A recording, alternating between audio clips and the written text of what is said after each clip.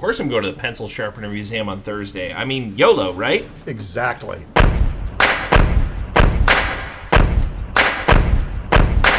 From the basement of Ruby's on Summit, this is The Pros from Dover.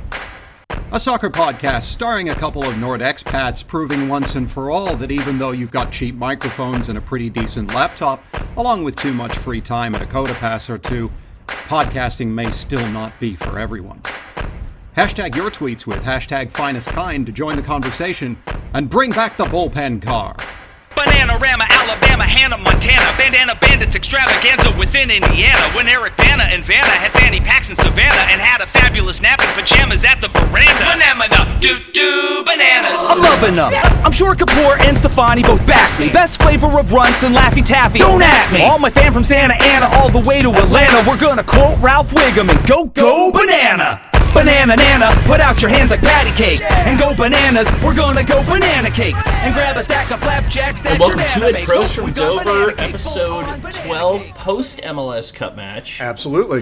Thanks to everybody that joined us. First of all, I want to just say that anybody that joined us during the live stream, it was our first one. Yeah, especially that guy Kyle. Yeah, Kyle was super cool. I know, I liked Kyle. Yeah, I like him way better than that Alex Stanek dick. Gosh, yes. But no, thanks for everybody. We will be putting that up. I think that's going to be one of the kind of bonus episodes that we do over the holidays because I'm going to be out of town for a few weeks. Jim might record an episode without me. Yeah, which, I might. Fuck you. But, yeah. So yeah, New York City FC wins the Major League Soccer Cup. Yes. What are your thoughts there, Jim? Well, I think my thoughts are best summed up by that tweet that I put on our Twitter feed where I guess Joe Biden invited them to the White House, and so somebody tweeted that that's the most excited NYCFC fans are going to be about going to D.C. since January 6th. You hate to see it, and by hate to see it, I mean hate to see the fact they still have a team in the league. Yeah. Don Garber certainly looked happy. Yeah. Oh my God. Yeah. Yeah, it is what it is. Whatever. I Red Bull still hasn't won a trophy, so there's that. No. New England still hasn't won an MLS Cup. New England is still the Buffalo Bills of Major League Soccer. Yes. So Bit's right with the world? I mean, kinda. Why Yeah. not? Well, yeah, why not? When's the last time DC won a Oh gosh. MLS Cup? I really can't remember. I don't Was think. I old enough to drive?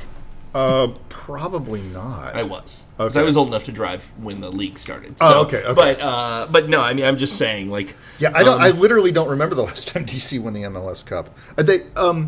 They won the Supporters Shield in 2007, right? Yes, they did, Yes, yeah. but they didn't. But as we established, Well, because we had to get the Supporter Shield from the DC fans at, like, one of the last games of the season. right? Because that's when they transferred it over to us. Well, not just that, but Brian Carroll played for them when Yeah. they won, and so he did. Did he win? Did DC win the Supporters Shield in 2006 as well? You're stretching my knowledge at that point. Well- I think you might be right. Well, the only reason I say that is that I'm pretty sure Brian Carroll won 4 consecutive Supporters Shields. That would track. So the last time DC United won the MLS Cup was 2004. Okay. Yeah. So prior. Ooh, yeah. It's been a very MLS 2.0 or 3.0 winning of MLS Cup since with the exception of us since 2013. Yeah. It is, well, I guess 2014. I always forget the Galaxy. Galaxy haven't won it since 2014, which just seems like I mean, that does seem like a long. it seems time. wrong. You know what I mean? Well- But it's not.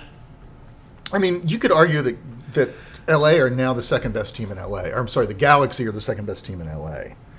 You couldn't. Not at this point. Well- LAFC hasn't done anything. Neither one of them made the playoffs. True. As LAFC, did LAFC make the playoffs last year? Oh God, I don't even remember. Yeah. Yes. So DC United won the Supporters Shield in 06 and 07. Then they made the stupid mistake of sending Brian Carroll to us, and then we won it in 08 and 09. I mean, I was okay with that. I'll take Brian Carroll. Yeah, have I ever told you my Brian Carroll story? No, tell me your Brian Carroll story not just, while I look at the... It's not just my Brian Carroll story. Yeah. But it is the Brian Carroll story. Yeah. He was suspended for, I think, an accumulation of yellow cards. He was suspended for... Suspended for leaving his phone ringer on during the podcast? Yes, yeah, sorry. Yeah, that makes sense. So this would have been probably 2009. He was suspended, I think, for an accumulation of yellow cards, and so he came to the tailgate before the game. Yeah. And he had suffered a separated, dislocated shoulder earlier in the season, but had been playing through it. Yeah. Okay, so Brian Carroll played, for those of you who were not around at the time, Brian Carroll played possibly the most physically abusive, like, in a receiving end, position on the field. He was a defensive midfielder. He was not a large man, or he is not a large man. He's like, I don't know, 5'11", 150, 160 pounds. Yeah. So he's playing with a dislocated shoulder throughout the season. And somebody says, hey, Brian, how's the shoulder? Yeah. And so he takes his shirt off, and literally one side of his upper body is just this gigantic green and black bruise. Yeah. It's insane. Yeah, Brian Carroll, tough as nails. Yeah. Yeah. Yeah, no, totally. I just looked. They have LAFC has made the playoffs a grand total of one time in their history. Okay. Yeah. So they made the 2019 playoffs. They have not since then. I would venture to guess. I wouldn't even venture to guess. I would say I think that the better team overall in Los Angeles. You're right. Then for some reason I seem to remember, because I don't pay that much attention to the Western Conference. But I seem to remember a couple seasons. You know what? No, I'm wrong. I'm sorry. They did make the 2000 playoffs. I looked at that wrong. Okay. Yeah, I looked at that wrong. They did. They made the 19 and the 20 playoffs. LA Galaxy made the 19 playoffs, did not make the 20 or the 21 playoffs, but LAFC did not make the 21 playoffs either. Right. So... I think we're splitting hairs. We are, and so actually, there's this really great piece in the Atlantic, and so we're kind of like meandering around with this podcast, but that's okay because it's that's what we do. It's a postseason podcast anyway. There's this really wonderful piece in the that just came out in the Atlantic in the last couple of days. And here, let me see if I can pull it up while I'm talking. But it's basically about how. Well, it's about a bunch of things, but it's mostly about the parity in the league. And one of the main points that they make in this article is that in 2021, at least, there was practically zero correlation between a team's salary and their success on the field, which isn't... There is less correlation in MLS than there are in a lot of other leagues, just because of the way that the league is structured with the salary cap and then the weird targeted allocation money, designated allocation money, blah blah. Like say in the Premier League, there's an almost 1-to-1 correlation between how much you pay your players and how well you do. Yeah, well, I mean but it's baseball over there. It's the you can put a team together like the the Yankees of the whatever. Yeah. Somebody did bring up just to digress again. This is New York's first professional sports title in 10 years. Wow. Yeah, and you got to think about how many teams they have. I think somebody said it was 10 years at this point since New York has gotten another one, which is just crazy. Well, okay, yeah, because they've got the Rangers and they've got the Islanders. Are the Islanders considered a New York team anymore? Yeah, they play in. I mean, No, I'm thinking of the Devils. So you're thinking of the Devils. The Devils are in the New York market, but the Devils are right. I would consider the New Jersey Devils. I mean, I would consider the New Jersey Nets before they moved to Brooklyn a New York team as well, as I would have honestly considered the Hartford Whalers a New York team, because they're Hartford's not that far away from New York. I know I'm going to get a couple of listeners jumping down my throat on that. Well, yeah. So they've got two teams, at least 2.5 teams, we'll say, in the NHL. It's weird that I'm not a hockey guy, and that's where I went first. Yeah. But whatever. They've got, obviously, the Mets and the Yankees. Yeah. They've got the Knicks and the Jets. Or, I'm sorry, the Knicks and the Nets. Knicks and the Nets, yeah. Yeah. The Jets, and they've got the Giants. Giants, yes. So they've got 2 teams in every league. Which, I mean, it's arguably 3 teams in hockey. Yeah.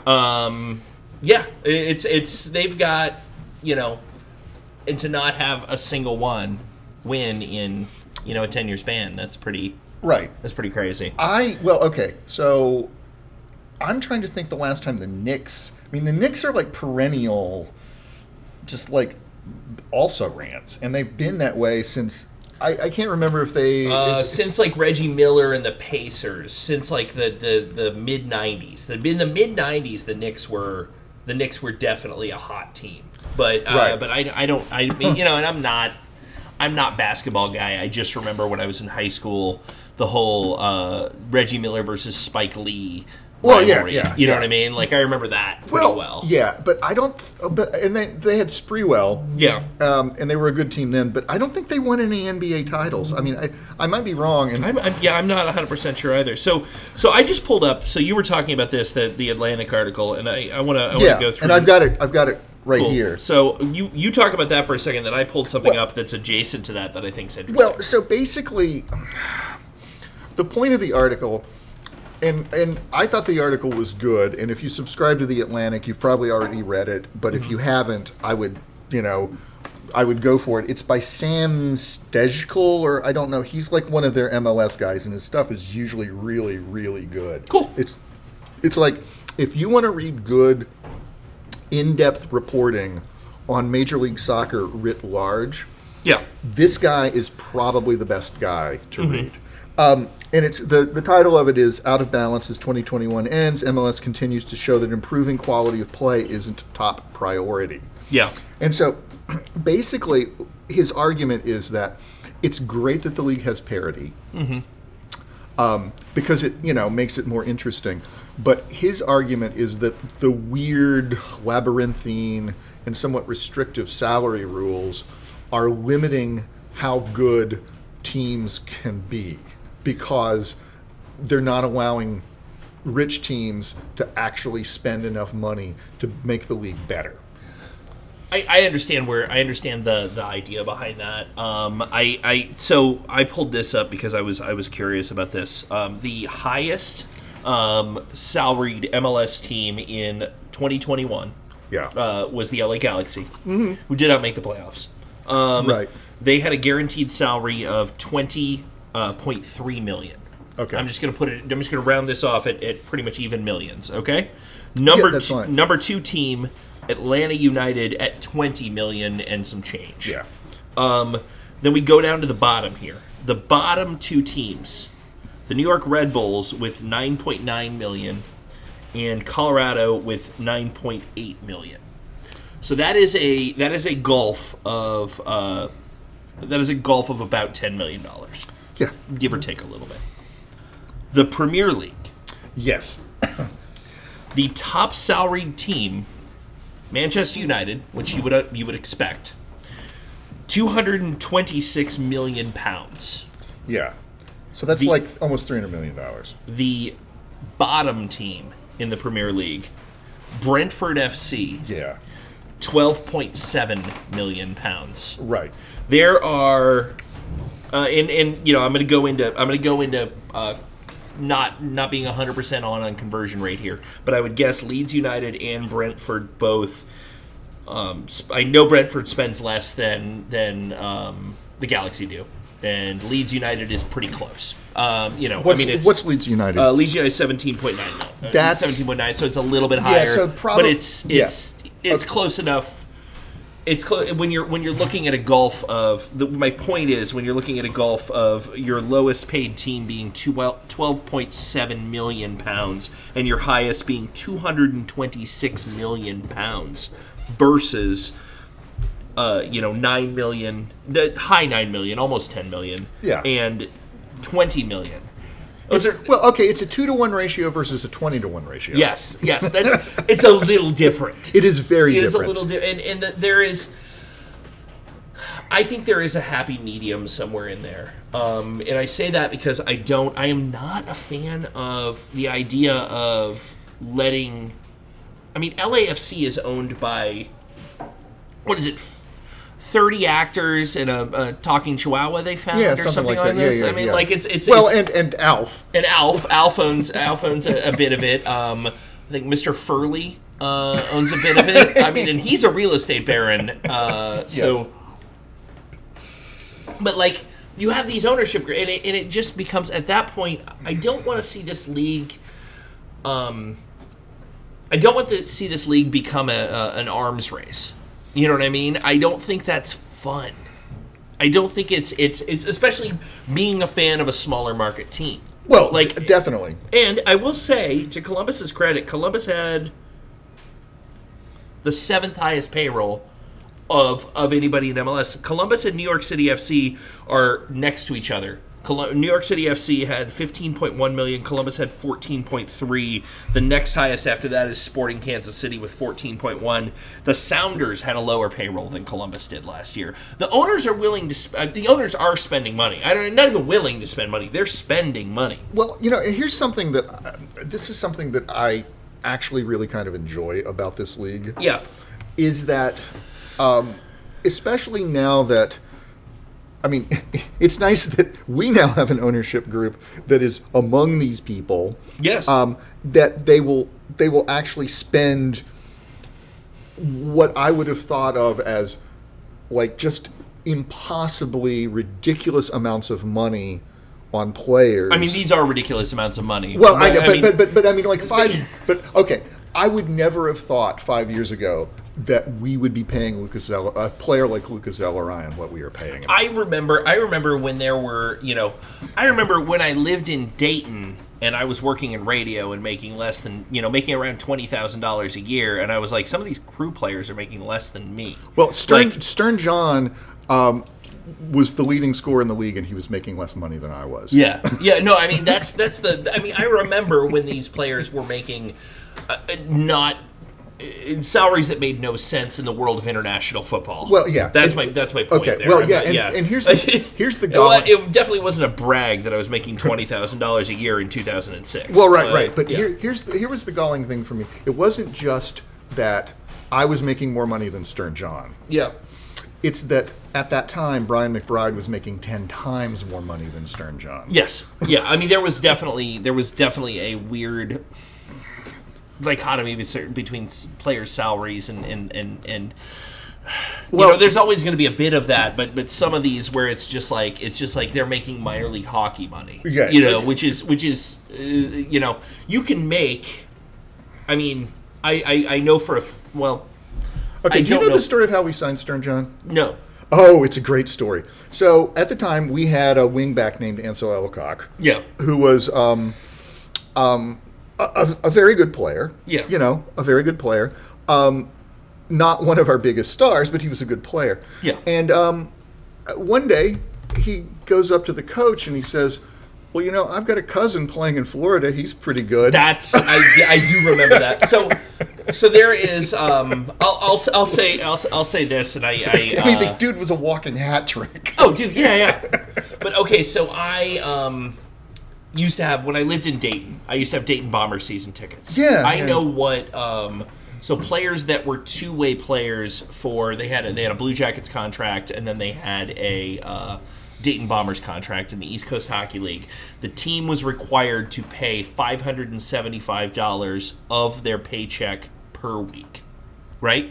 Yes. All the guys on two-way contracts were making more than $575 per week, and that's about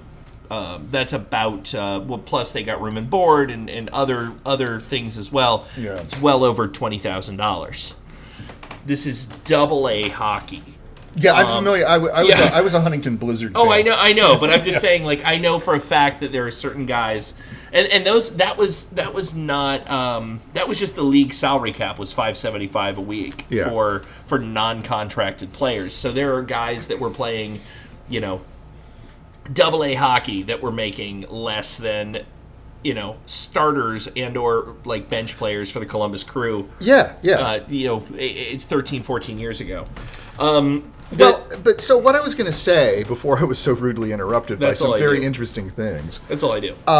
Was that one of the things that I really like about the latest iteration of this league is with the loosening of with the proliferation of more highly paid designated players who are not that I don't think he's one of the great players of all time, who are not Andrea Pirlo or I guess David Beckham is the classic one, but but they're not like aging Euro stars. Yes. Is that what is it is great to me, and it is gratifying to me that teams are signing players like Lucas Alarion, like Pity Martinez. Yeah. Guys like that. It's astounding to me. Matt is, the reason why I'm louder is that Matt is showing something to me on his phone. So it's a breakdown of like what per player. Yeah. That's interesting. Okay, yeah. I almost throw my phone on the ground. Yes, and making lots of thumping noises like you got mad at me over the weekend for. Like I hit you. Yeah, like you hit me. So basically the point of the article, I think the biggest problem that I have with the article is that he makes these complaints. He makes these observations and he makes these complaints, but then he doesn't actually say what he would do to change it so that he thinks the league would be what he wants the league to be. Yeah. Anyway, that's really all I got about that. Do we want to take a break, or do we want to talk about the protected list? Well, I do want to say that I'm going to put this in the show notes? The show notes because I just pulled this up. It is a public Tableau workbook with salaries versus results for every team. Every Major League Soccer team. This one's just salaries, but it is there's some other stuff in this that will show you different things like that. I think this is really interesting. So we'll put a link to this Tableau notebook, which kind of shows it's basically 2007 on and salaries in the league and things along those lines. I think it's kind of interesting. Yeah, let's take a break. We'll come back and let's talk some protected list. Yeah, with the pros from Dover. Stick around. Well, I know if we waited around long enough, the expansion draft would happen. And it did. Yes. So we don't have to talk about the protected list anymore because it doesn't matter. Right. The Crew... Why doesn't it matter, Matt? Got saved again. No, the Crew got saved in the expansion draft. No one was taken from the Columbus Crew to Charlotte, which is good. But this is... I do want to talk about how bullshit the expansion draft is. So, Charlotte FC's MLS expansion draft, they get 5 picks. Yeah. First one, they take Austin FC forward Mackenzie Gaines, which I love the fact that they took a player from a team that just got the expansion draft last year. Yeah, it's great. It's great. That's fantastic. Atlanta United, Anton Walks, defender. Mm-hmm. DC United, third pick, Joseph Mora, who, according to Stephen Goff from the Post, DC United cut ties with him 2 weeks ago. Right. Okay, they get the rights to him. So, okay. LAFC, Tristan Blackman. And then NYFC Ismail Tajori Shradi, yeah. I think is the way. I'm hoping I don't butcher that name. This is the thing. Stephen Goff then announced 17 minutes ago that Charlotte has traded Blackman to Vancouver for $350,000 in general allocation money in 2022 and $125,000 in 2023. And then LAFC acquires Tajori Shradi. Yes, for $400,000 in general allocation money. Yes. Why? Why are we doing the expansion draft? Because it's basically okay. So I got into it. Strangely enough, I got into a conversation with someone on Twitter, someone I do not know, and had never interacted with before. And this guy, I'm assuming maybe this person is not American, or is not a fan of sports, an American who is not a fan of team sports outside of soccer. Basically, one of the two things. Because he essentially asked the same thing, like, why the hell are we doing an expansion draft? And I explained to him that that's the way team sports works in America. Yeah. And he's like, well, but then I went on to explain that the difference is, I don't remember this, but when was the last time that Major League Baseball expanded? It was the Rays and the Diamondbacks. Yeah, and how was long? it? Was it the Rays? It was the Okay. Well, who came in with Miami then? I don't remember, but you just proved my point. Yeah. The difference is MLS expands every fucking season. Yeah. The rest of these leagues expand like once a decade. Yeah, exactly. And so it doesn't. You see my point here. Yes. It was okay. So this is the history of Major League Baseball expansion. And please just go it through my lifetime or something. Well, I don't remember when you were born, so this is going to be funnier. 1961. A little early, but that's fine. The Los Angeles Angels and the Washington Senators. Yes. 1962. Houston Colt 45s and the New York Mets. Yeah. I knew the Mets were sometime in the early 60s. Then we go to 1969 with the Seattle Pilots, the Montreal Expos, the San Diego Padres, and the Kansas City Royals. Then we have to go to 1977, so that is 8 years later, for the Seattle Mariners and the Toronto Blue Jays. Yeah. Then we go from 77 to 93. This is the team that came in with the Marlins, the Colorado Rockies. Yes, I remember when the Rockies... I forgot that the Rockies didn't exist for my entire life. I remember this because my then girlfriend, she was a baseball fan. She was, I think, a Reds fan. Yeah. She bought a Colorado Rockies cap, and I'm like, why the fuck are you buying a Colorado Rockies cap? And she's like, oh, I don't know, I just like the logo or something like that. Yeah. I mean, that's the same reason why almost everybody I went to middle school and high school with had a Charlotte Hornets starter jacket in the mid-90s. Yeah. And then 1998, the last time Major League Baseball expanded, the Arizona Diamondbacks and the Tampa Bay Devil Rays. Yeah. So there's only been one team that has moved. So since when then, did the Marlins? When did the Marlins become the Marlins? That was 1993. Oh, okay, yeah. Oh, yeah, sorry. No, 1993. Yeah, no, yeah. the only team that's moved since then is Montreal.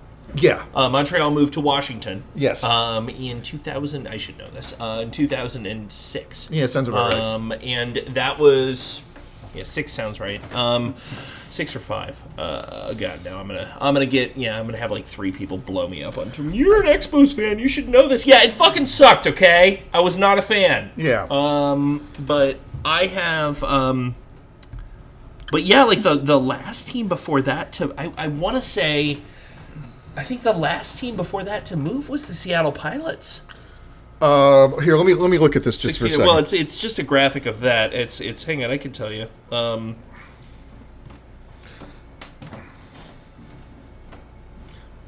But it doesn't happen that often. No, it doesn't. Major League Baseball is surprisingly stable. Yeah, very stable. Especially compared to the NFL or even the NBA. But the NBA is a much younger league anyway.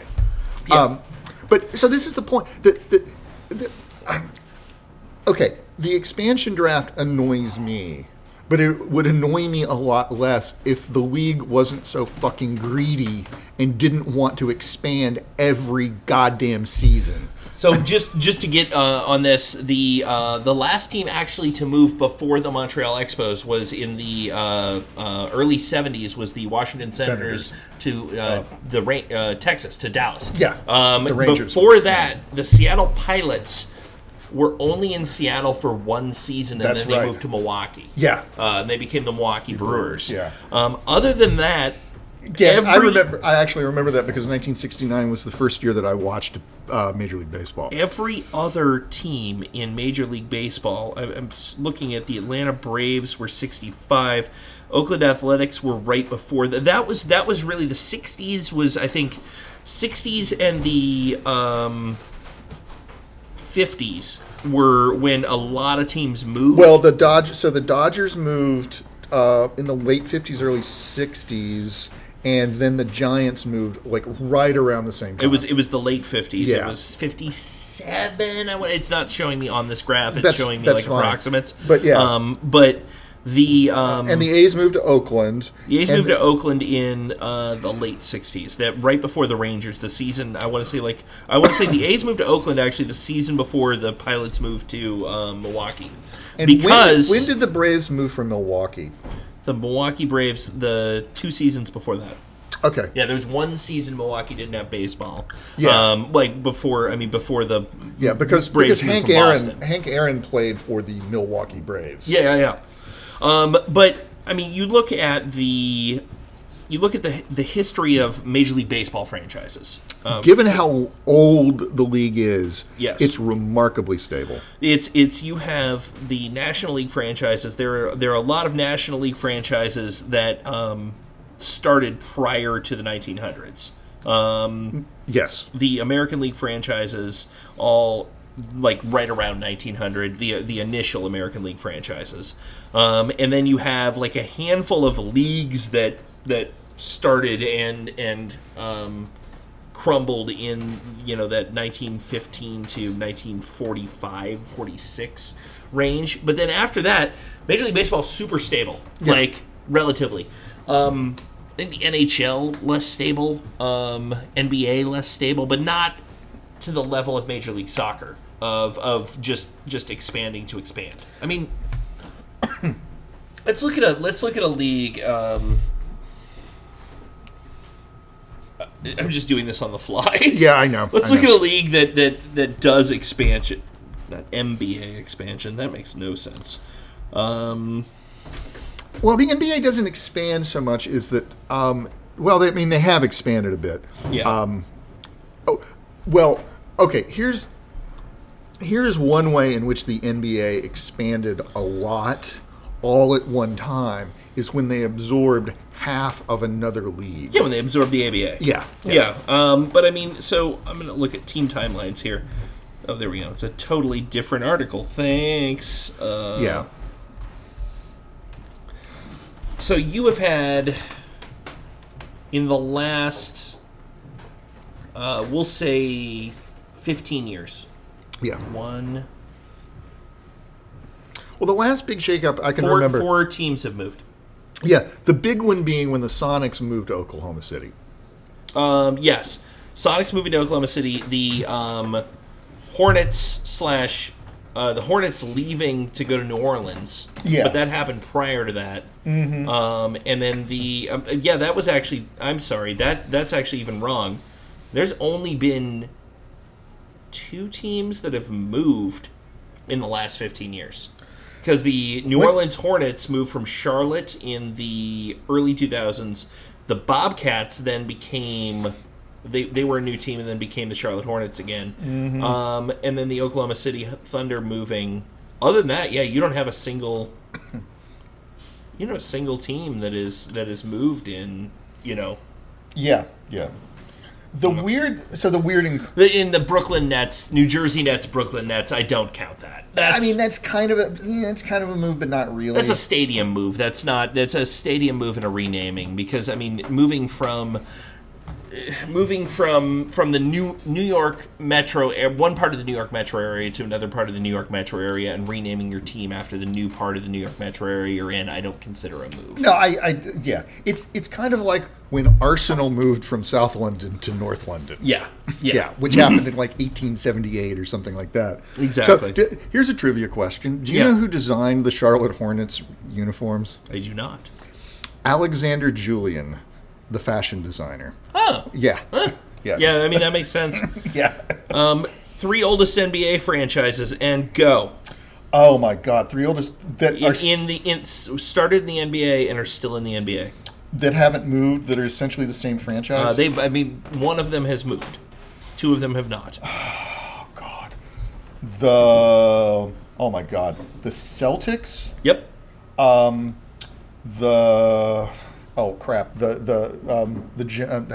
Knicks. Yep. And Let me think. What would the third one be? There are teams that are older, but we're not in the NBA. So, the Philadelphia Warriors. yes, Golden State Warriors. Yeah.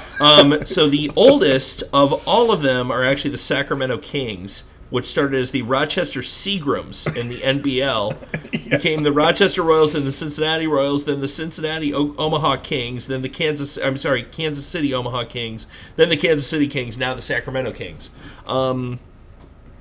Other than that, still existing, the older than all those franchises, but were not in the NBA initially, the Detroit Pistons, who were originally the Fort Wayne Pistons. Right. And the Minneapolis Lakers, now the Los Angeles Lakers. Minneapolis was going to be my guess until I remembered the Warriors. Yeah, the Golden State Warriors, yada, yada, yada. But there's so many of these, like, there's so many of these teams that you look at the beginning: Cleveland Rebels, Pittsburgh Ironmen, Detroit Falcons, Toronto Huskies that played 1 or 2 seasons and then just folded. We should do an entire side podcast that we label as a side podcast during the off season, where we just talk about obscure, weird sports trivia.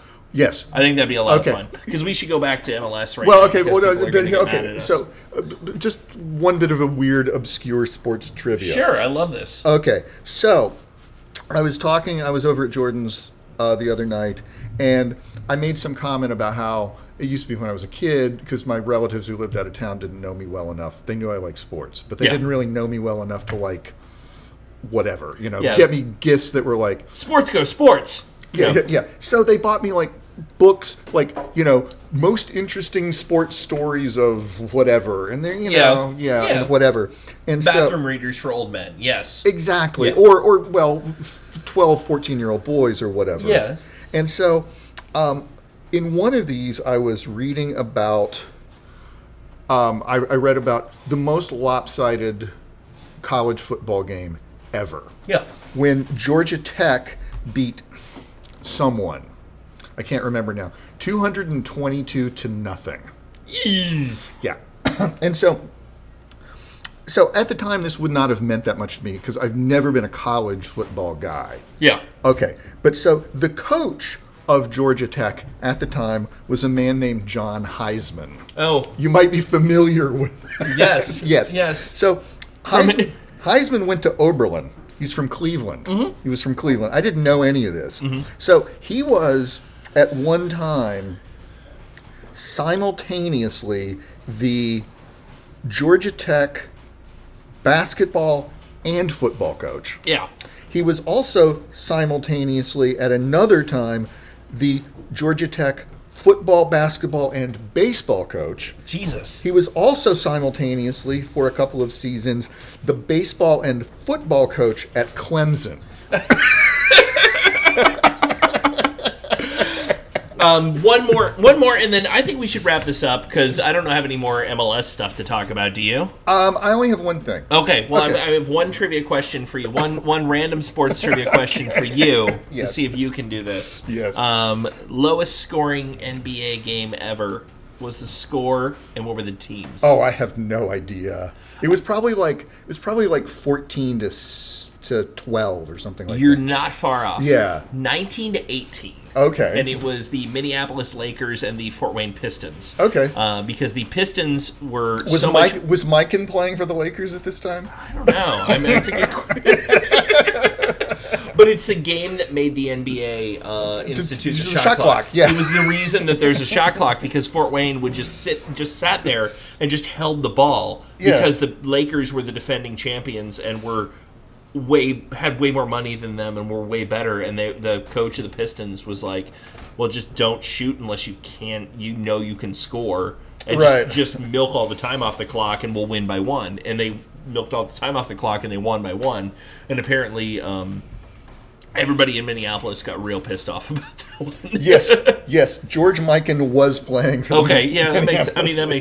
That makes sense. So, all right, your last MLS thing, and then we're gonna cut this one off. Yeah. So, actually, Sorry, I'm looking at the scoreline for this.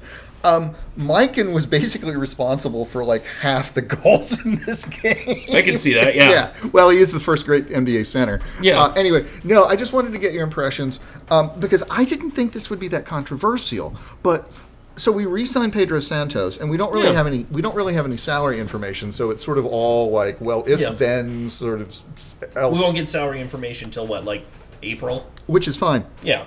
But more people were upset about this than I expected. Yeah, I don't understand that either. I saw that on the internet. I think there's a lot of people that are super happy to see him back, but I think there were a lot. Yeah, I think he's a good player.